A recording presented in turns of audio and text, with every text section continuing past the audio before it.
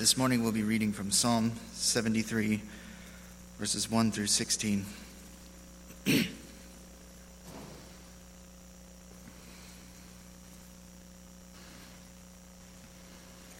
Truly God is good to Israel, to such as are pure in heart.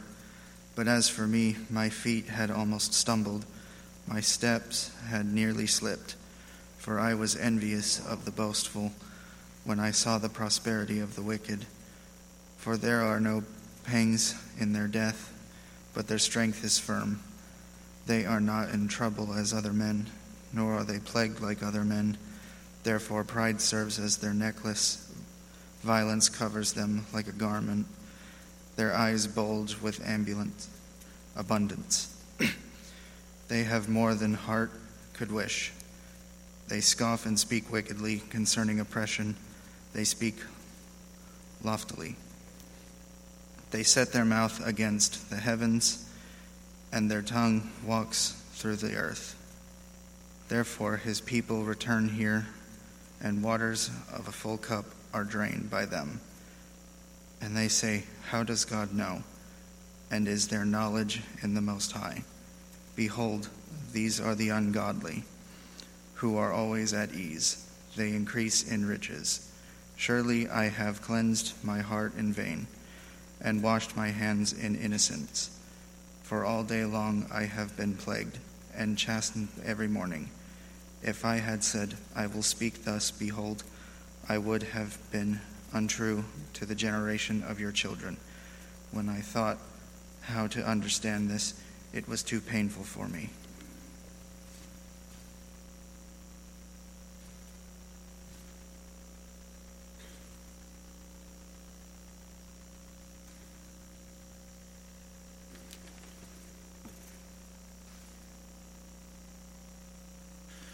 As I said in Bible class, it is great to be here this morning, and when you're away from the brethren for some 6 weeks, you get desperate and you think, so what else can be done to get back? And I'm glad to be back, and again, thank you to everyone for all that has been done on behalf of the Gibson family. Know that you are in our prayers and very much appreciated. As we begin this morning, I invite you to turn to Acts 16. This is where our lesson will be taken from. I want to ask you, have you ever been in jail or prison? Most of us probably never have. I can recall one time doing some mission work in Jamaica. The flight over, I had become sick at my stomach, and it allowed me, matter of fact, it was with our brother John Moore mentioned the announcements. I didn't get to ride in the no air-conditioned van. I got to ride in a car that had air conditioning. And I was like, pull over, I'm sick. And it kept being false alarms. Then we ended up in town. I said, pull over, this one's for real. You got to stop. And the only place available was a Jamaican jail. And I ran in there. And anyway, I just say you don't ever want to be in a Jamaican jail, and I wasn't even locked up. I was just trying to find a restroom there. I thought, wow, this place is bad. The only other time is I had just graduated from Southwest School of Bible Studies and went and was, I believe, my second work, and they had a prison work every Sunday. So after morning services, such as this morning, you inhale your lunch and you take off to do Bible teaching and studying at the prison for several hours. I don't mind telling you, I was scared to death. I was like, well, I'm not going to tell my elders no. They just said, come preach here. And oh man, I was like, what do I do? So someone recommended I call a fellow preacher that did prison work. And that's exactly what I did. I said, I'm new, I'm young, I'm starting a prison work, and I'm scared. I don't know what to do. And this brother said, well, let me tell you, Brother Gibson. He said, get you a mechanical pencil. I said, do what? A mechanical pencil? What does that have to do with prison work? And I asked him, I said, what is that? He said, you're not allowed to take weapons in there. And if those prisoners get in a fight, they're probably going to fight each other. You just go to the wall and you get in the fetal position, crawl up, and you get that mechanical pencil out and you get it in your hand. And if any one of them comes for you, go for the eye. And I thought, what in the world? I was not expecting that from a gospel preacher. And I think he probably was a lot wiser than I was understanding and enlightening the moment. But I promise you, when I heard those gates locked behind me, it was an eerie feeling. So I've never served time in terms of being a prisoner or an inmate, but even just being there, it was terrifying, and I don't mind telling you that. Now, the reason I've taken the time to do all this, what happens when we take something of that nature and carry it over spiritually speaking? So while we may have never been in a Jamaican jail or a United States prison, I think it's safe to say that we have had our own prison encounters in our lives. Things overwhelming us so that we just feel trapped and that there's no hope and that there's no escape. And we think, how am I going to get out of this? As a matter of fact, some of you may be in that very position here this morning, and that's why you're here. Well, I can tell you, you're at the right place. Because here we're going to look at God's Word, and we're going to see some people that not only were they in a physical prison, but they were in this prison that was, again, squishing and enclosing around them to the point of, could they even breathe? You may even be wondering, if God loves me, why is all of this happening to me? You may be thinking, am I living that bad? That punishment is upon me. People have all sorts of ideas and why and how these things work. Some of us have lost family members to COVID or to other things. Some of us have had COVID. Some of us know of dear friends. Some of us can't go see our loved ones right now. There's a lot going on in this world, and it's not just COVID, though that's the one that's getting the attention. If God really loves you, if He really loves me, then God, why are these things happening in my life? Brethren and friends, I don't know that I have all the answers to your questions. That's the honest truth from a human being. But what I do know is what we're going to study here in God's Word this morning gives us encouragement. So if you are one of those that feels like everything is enclosing and just upheaving and coming on top of you and drowning you, you're going to find some answers of how some people in the Bible dealt with it, and hopefully it will carry us and see us through.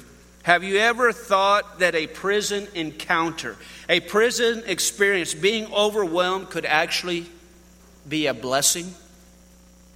Now, probably in the moment we don't recognize it that way. But it could actually be a good thing. If you had told Paul and Silas, that's Acts 16, those are the main people we're going to be looking at. They are in prison. If you had told them that day, in the evening hours, what was going to happen, and that they needed to rejoice, maybe they would have laughed at you. Maybe they wouldn't have understood. Maybe they would have thought, man, you are one crazy fellow. But when the midnight hour loomed, they discovered what a glorious place a prison could be. And so this day, point number 1, 16 through 24, the pain. Acts 16 through 24, the pain. 25, verse 8. That's the first part, the praise. And then we'll end this morning with 25b through 34, the product. So we have the pain, the praise, and the product. So let's begin in verses 16 through 24, the pain of their prison experience. And so let's read together 16 through 21 as we get the setting here. The Bible reads, "It came to pass as we went to prayer, a certain damsel possessed with the spirit of divination met us, which brought her masters much gain by soothsaying. The same followed Paul and us and cried, saying, These men are servants of the Most High God, which show us the way of salvation. And this did she many days. But Paul, being grieved, turned and said to the Spirit, I command thee in the name of Jesus Christ to come out of her. And he came out the same hour. And when our masters saw that the hope of their gains were gone, they caught Paul and Silas and drew them into the marketplace unto the rulers, and brought them to the magistrates, saying, These men, being Jews, do exceedingly trouble our city, and teach customs which are not lawful for us to receive, neither to observe, being Romans. All right, 16 through 21, the setting. These men are serving God. They are being obedient to God. Do you find yourself there this morning? Faithfully serving God to the best of your ability, working every day to be better than you were this day or the day before. That's what these guys are doing. They love God, they serve God, they want to be faithful to God. And where do they find themselves? In a big mess. We're going to see what develops here. Most of you already know. It is always a shock to the spiritual system when you suffer as a saint. Our brother Carson, he read Psalm 73. When y'all heard verses 1 through 16, did anyone go into panic mode? Think, well, that's half the sermon. It's not a long section in terms of the shortness of verses, and it wouldn't matter. Because look at what the psalmist is talking about there. Why do all these wicked people prosper? And I'm the one that's being persecuted, God. Why are these wicked people not having any issues? And I can't hardly crawl out of bed. The wicked prospering. Not always what we are doing determines the consequences. Paul and Silas are doing what they need to be doing, and the consequences of prison, probably not something they wanted, but what are you going to do with it? There are things that we do not have control over, and we fret about. There are things that we do have control over, and we rely on someone other than God and His Word for the answers. Brethren, the challenge is before us, but we're not done, because look in this pain here, the setting. Now look what happens to him in 22 and 23. And the multitude rose up together against him, and the magistrates rent off their clothes and commanded to beat. And when they had laid many stripes upon them, they cast into prison, charging the jailer to keep them safely. You know, I've had my fair share of whoopings, or whatever you want to call it, in my lifetime. I remember some of them, but it would be nothing compared to what we just read here. Beat them with many stripes. When prison experiences come, that's what I'm calling it this morning. Whatever is troubling us, they tend to beat us down. They tend to leave us in torment. And if you have not been there, you will be someday. Maybe you're not there because of your age. Maybe you're not there because of your age mentally or spiritually speaking. Understand that there is a right. Understanding that there is a wrong. And you're going to ask this question. And some of us have. Why? Why, God? Do you know what the answer to that question is? Why not? You ever thought about it that way? When we want to challenge God, not because we just don't believe in Him anymore, but we're struggling, we're hurting. Ask, why not? As we pass through this life, we can expect our fair share of challenges and difficulty. Job 14 and verse 1, man that is born of a woman is full of trouble and of a few days. Our time on earth is but just a passage. We tend to forget that trials develop us into the image of His dear Son. Do you realize, brethren, this works in every other avenue? The automobile that you came in this morning, do you realize how much money and time and testing and trial has been put into that? Now I realize, these are junk cars, don't buy that one, whatever. But do you know how much has gone into making that vehicle so you could get here this morning? Those of you who like finer things, whatever that might be, we know in the Bible gold is used. What is the purest of gold? That which has been tried. Every aspect of life we are put to the test. And spiritually, it is no different. Now look at verse 23. And when they had laid many stripes upon them, they cast them into prison, charging the jailer to keep them safely. We now have the sentence. These men were, and the word used is cast. Do you know what that means there? These men, human beings, real people, were taken and they were thrown as you would something that you have no regard for. You know, you wash your hands at the kitchen sink, you get the kitchen towel, dry your hands, you just kind of toss it on the counter. Oh, well, if it lands on the floor, I get it later, whatever that might. This is what they were doing with human life. To toss as if having no regard for these people. But we're not there. When they were tossed into the prison without any care, notice that it says the jailer then thrust. That's the same word as cast in the original. So it refers to the dungeon.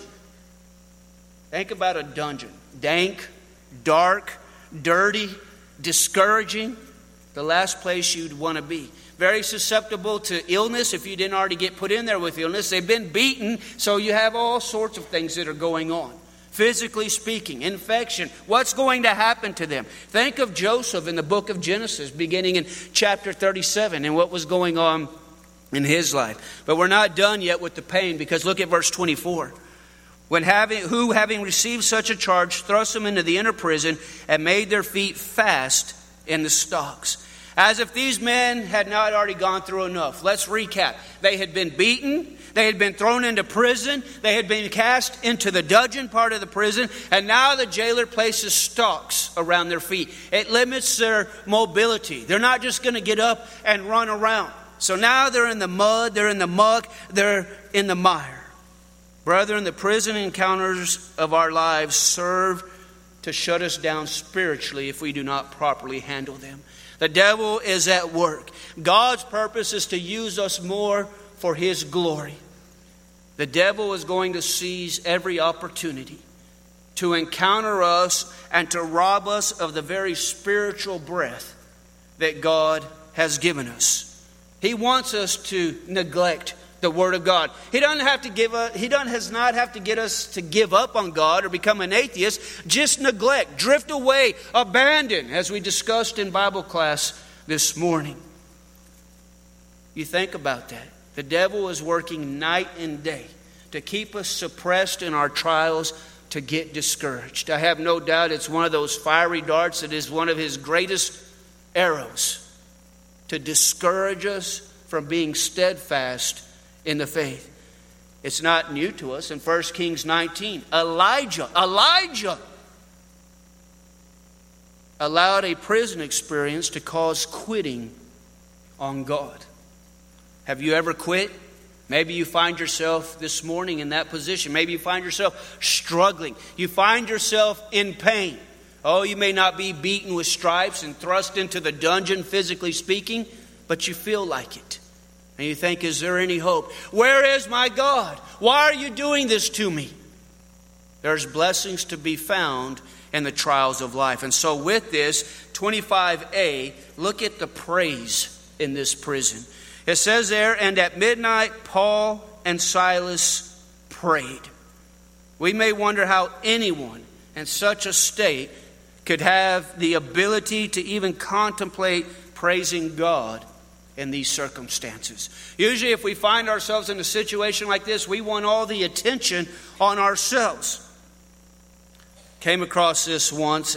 It says this: it is clear your attitude in your circumstances determines your latitude in your circumstances. Attitude determines where we're at before God Almighty. Now it says there, and praying and sing praises to God, and the prisoners heard them. And at midnight. They did not start at midnight, is my understanding, but the idea is they continued praying unto God. They continued singing unto God. They continued praising God's name, even until that hour of midnight.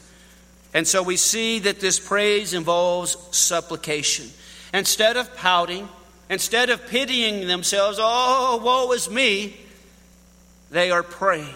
They rolled the burden onto the shoulders of the Lord. And isn't that exactly what the Bible tells us to do? To cast our cares, to cast our burdens upon the Lord, for He careth for you. This is a valuable lesson for us. Brethren, when we are in those prison encounters, when we are shut up in one of life's prisons, whatever it may be experienced, we need to call upon the Lord. Philippians 4 and verse 6, be careful in nothing, be anxious in nothing, but in everything by prayer and supplication with thanksgiving, let your requests be made known unto God. Well, does God already know what we need? Of course He does. But what does it do for us? It's kind of the why God, and I say why not? Well, if God already knows, what does it do for us when we petition our Heavenly Father? Would to God that we would learn the lesson that prayer should be our first resort and not our last, in the good and in the desolate times. If we could resort unto prayer, we would never retreat to worry. You think that doesn't even sound right. When you find yourself in trouble, it's time to begin praising God Almighty. Paul and Silas, were they in pain? Yes. Were they scared? Yes. Were they uncomfortable? Yes. Were they miserable? No doubt. Brethren, doesn't that define us at times? Isn't that us? We feel miserable, we hurt, we're in pain, whatever it may be. These are human beings. These are real people like us. They're discouraged. And what do they offer to us?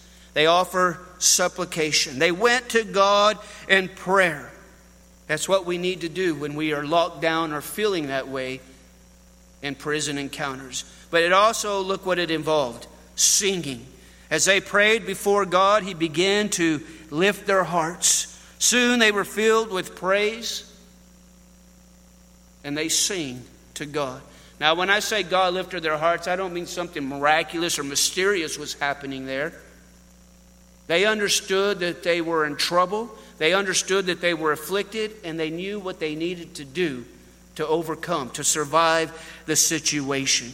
When we see this truth, we can look to the example of Job. As a matter of fact, turn over to Job chapter 1, and let's read verses 20 through 22. Job chapter 1, 20 through 22. What a prime example. Paul, another example of man that suffered great affliction. It says in Job 1, beginning in verse 20, Then Job arose and rent his mantle, shaved his head, and fell down upon the ground, and he pouted. I don't have my glasses on, so I can't see if y'all's jaws just hit the ground. Is that what your Bible says? Some bad things are happening. And what does Job do? It says, and he worshiped. Have you ever done that when you're overwhelmed? You think, what does worship have to do with this situation? How is it going to fix anything? Well, brethren, we've already read it twice this morning. And what people did in desperate situations to overcome. In verse 21, he said, Naked came I out of my mother's womb, and naked shall I return thither. The Lord gave, and the Lord taketh away. Blessed be the name of the Lord. So not only we have worship, we have the right perspective or the right attitude here. Job understands what is going on. Now, he struggles later on. Job is not Superman, Batman, or whoever your hero is. Because he gets real down. Well, wouldn't you? You lost your livelihood. You lost your family, your children, your friends, your wife. You're now afflicted yourself. Your own health is in jeopardy. That would put a man in a prison, wouldn't it? And he did. And he challenges God a little bit. And God, He gets after him with some questions and talks about His creative power to reassure Job and to pick him up. And so the answer again in our encounters is to turn back to God and remember Him and His power and His promises. In verse 22, in all this Job sinned not. And that's power right there. That's powerful. But look at the second phrase there. Nor charged God foolishly. The next time we have one of these encounters, or if we're in one of those this morning, brethren, please never foolishly charge God.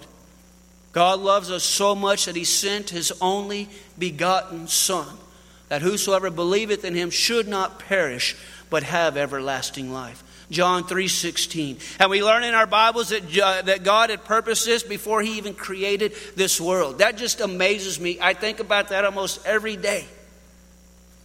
He had already put a plan in place. Of course, to get out of those encounters and to be able to worship God, we need to repent of our sins. Jesus Himself said, I tell you, nay, except you repent, you shall likewise perish. Luke 13, verses 3 and verse 5.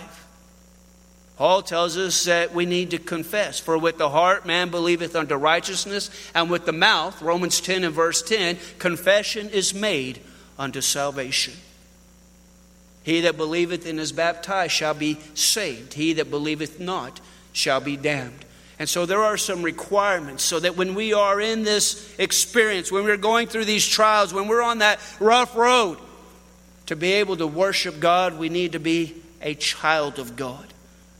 And so you need to ask yourself, are you a child of God this morning? Have you done those things that the Bible teaches us to do to be in a right relationship so that you can worship God when you are beaten, when you are battered, when you are thrust into prison? They went to God in prayer, and that is what we need to do when we find ourselves in the same position. Again, our attitude in our circumstance determines our latitude in our circumstance. And this singing and mentioning of Job, later on in Job chapter 2, verse 8, we see Job sitting in a pile of ashes. And he's scraping himself with broken pottery. I read this one time. Where did those ashes come from? In other words, did he just burn some stuff so he could have some ashes? Someone, again, suggested to me, I wonder if those ashes perhaps, because we learned in Job chapter 1 and verse 5, that he was making sacrifices, not only for him, but for his family. He is locked up in a prison. Paul is locked up. Silas is locked up. But you know what, brethren? Their mind, their heart, if you will, is free to praise God Almighty. We are only limited in worshiping our God or praising, same, by what we allow our minds to be bound by. Anyone can praise God when all is well in their life. But it takes great faith to worship God, to praise His name when the bottom falls out from under us. I know that's slang, but hopefully we understand what that means. When that rug is pulled out, you ever seen someone pull a chair out from behind someone? That's kind of scary sometimes. Sometimes it's funny if nobody gets hurt. We get the idea here, right? When we exhibit the greatest faith and strength in God is when we are in our greatest trials, if you understand what I'm getting. If you really want to gauge the depth of your commitment, it's not being in services here this morning. Now, I'm not taking away from that, but it is gauged and your love is measured in how you react when there's pressure in your life. That is where it will really be seen in what is in you. Have you ever noticed this? When someone is ill, when someone is sick, and we pray to God, what is our prayer for them? We want them to get better, don't we? That is always our prayer, and rightfully so. The Bible commands for us to pray for the sick. But I want us to think, and I was presenting this to the students last week, what happens when that person doesn't get better? What are our prayers then? What happens when that person dies? What is our prayer to God? Now, obviously, comfort for the family. But what I want to ask ourselves is, are we still praising God? Because He didn't give us our desired outcome. We wanted them to live. We want them to get healthy. We want them to return to their rightful place. And God, you didn't answer my prayer. Why? What's the answer? Why not? We have to be careful with these things. It can be tough to praise God when we do not have our desired outcome. But we have to remember that our God is a consistent God, and that His promises will be carried out. His promises will be meted out. And we must remain consistent ourselves in the good, the not so good, and even the bad, praising our awesome God. Then we finally see the product of the experience in 25 through 34. Their time in prison is not wasted. God uses these events, as I'm convinced He does all events, for His own glory. So watch what happens here. In verse 25, we've looked at it a couple times. That last phrase, the prisoners heard them. You ever thought, you're just reading through your Bible, why does the Bible tell us that? We see a proving of their faith, or it proved their faith here in 25b. It tells us that the prisoners heard. The verb there means to hear. I always want to say attentively. I know that's not right when he's already shaken. Attentively. I think I got it right there. But anyhow, these listeners are listening with great intent. They're listening closely. And perhaps the first time they've ever heard a song to God or a prayer unto the Almighty. Maybe they've never heard anything like this before. Here are two old boys beaten to a pulp. They are locked, their feet thrust into the inner part of the prison, the nastiest place. And they are still able to praise God. No, brother, and I've heard some mumbling and some grumbling when the air conditioner wasn't on in a church building on a Sunday morning. Or when we have this hot, cold weather and trying to figure out, do I turn on the heat or do I turn on the air? Now, I'm not saying people are always evil about it, but sometimes you scratch your head and say, are they serious? These prisoners were hearing something perhaps they had never heard. What a challenge to the church. Think about the challenges that we're facing today. Right? Well, it's been a few years ago, but I heard Christians ridiculing elders in a congregation because the elders were encouraging the congregation to boycott a major company that had become a major advocate for homosexuality. The elders did not say you cannot do this or do that. They just said we encourage you to be mindful of what this company is doing. And if you can, do your shopping somewhere else. You would have thought that those elders were holding a machine gun to someone's head and saying you are going to do it this way or that way. We're experiencing it a little bit in the church with the COVID and some of the decisions. Imagine being an elder in the Lord's church right now. Having to make decisions on behalf of the congregation, what is the safest route, but continuing to worship God and do the things that the church needs to do in a lost and dying world. We need to be upholding their arms, praying for them, encouraging them. And I'm not trying to get brownie points because they're sitting in the audience this morning. I'd say it regardless, because the elders have just as grave a responsibility to protect us and feed us with the Word of God and watch for our souls. What would it be if we were in prison? Let me ask you this morning, are there any Pauls in the room? Are there any Silases in the room that are willing to praise God even in their moment of despair? The world is watching you go through your prison encounter. Think about this. As they watch you, they could care less about your joy. Now, what I mean by that is they're happy for you. Okay, everything's going fine when things are all well. But just let a tragedy come in your life. Let something bad happen in your life, and then they are all eyes and all ears. How do I know that? Next time you go to H-E-B and you're standing in the checkout line, see what the magazine articles are about. When you get out of services here in a little bit, get your phone, go to any search engine and see what the latest news is. If you don't do any of that, at 5 o'clock this afternoon, turn on the news. Do they do that on Sundays? I'm not sure. I'm sure there's a news channel somewhere. And you tell me what the news is. Human beings have a tendency to be like buzzards. Find the awfulest thing going on in people's lives and let the world know. That's not Christianity. And so they're watching and they want to see how you are going to respond while you are in the valley. They don't care when you're on the mountain. They want to see what you're going to do when you're down in the valley. Brethren, this morning, in truth, can we say my God is real, my faith is real, my relationship with God is real? Or are we just going through the motions? Church is just something we do on Sundays, and Monday it's back to routine again. God needs to be our life. In verse 26, it produced their freedom. Suddenly there was a great earthquake, so that the foundation of the prison was shaken, and immediately all the doors were open, and everyone's bands were loosed. As they worshiped God, He shook the prison. The bands break asunder. We just read that. But notice they're still in the prison. I don't know about you, but I think if a prisoner had an opportunity to escape, they would do it in a heartbeat. Well, how do you know that, Gibson?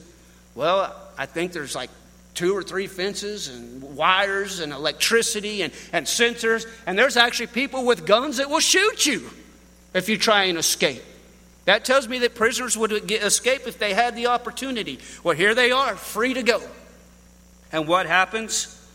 Instead of bolting for freedom, they're right where God had placed them. A joyful heart in the midst of difficulty, as our Bible shows us here. And the bands are loosed. Do you see where we're going with this morning? I'm not going to say God's going to do a miracle, but in the middle of that prison, we see saints walking in victory. And I want us to know this morning that we as the children of God, we as saints, brethren, we can have victory. When life belches fire, we can quench it when God is on our side. 27 through 34. Now here's the neat part. We see a purchased family. Read with me if you will. And the keeper of the prison, awaking out of his sleep and seeing the prison doors open, drew out his sword and would have killed himself, supposing the prisoners had fled. But Paul cried with a loud voice, saying, "Do thyself no harm, for we are all here." Now this is real life. The penalty for this guard, death. And you have a prisoner telling the guard, whoa, hold on, wait just a minute. We're all here. It's okay. Now Paul is beaten and battered, thrust in prison. I've said that numerous times this morning. And now he's encouraging the guard. Keep reading with me if you will. Verse 29. Then he called for a light and sprang in and came trembling and fell down before Paul and Silas and brought them out and said, "Sirs, what must I do to be saved?" How do two men going against the days of someone making profit off of someone, speaking against it, held on trial, beaten, thrust in prison, in stocks, and now they're going to teach somebody the gospel? Isn't that remarkable? Do you find that amazing there, what is going on? A lot of people would have been, how am I going to get out of this mess? How am I going to escape? Am I going to die? God, why are you doing this to me?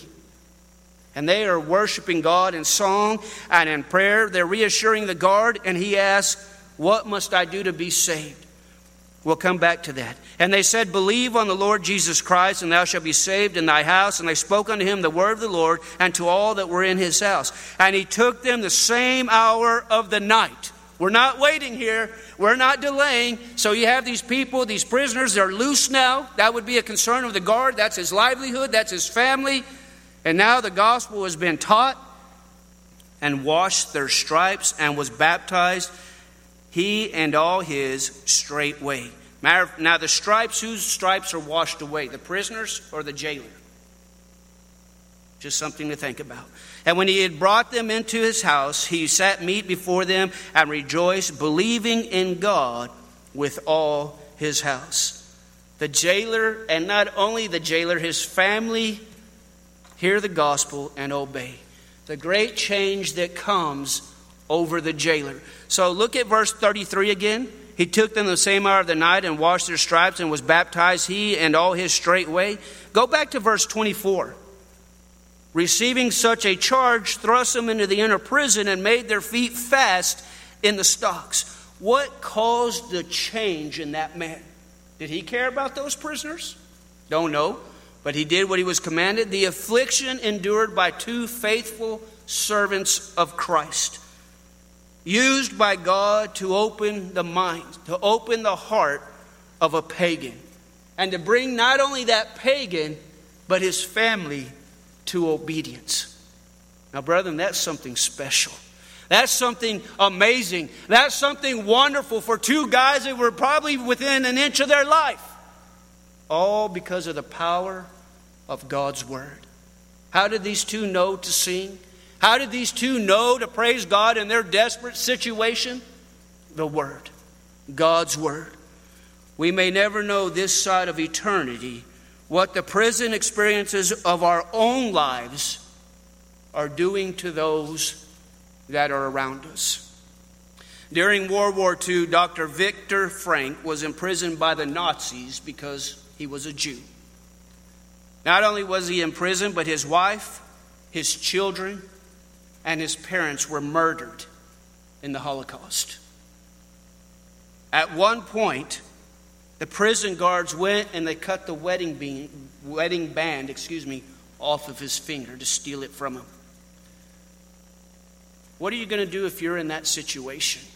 This was his response. You can take away my wife and children. That's hard right there. You can strip me of my clothes and my freedom, but there's one thing no person can ever take away from me, and that is my freedom to choose how I will react to what happens to me.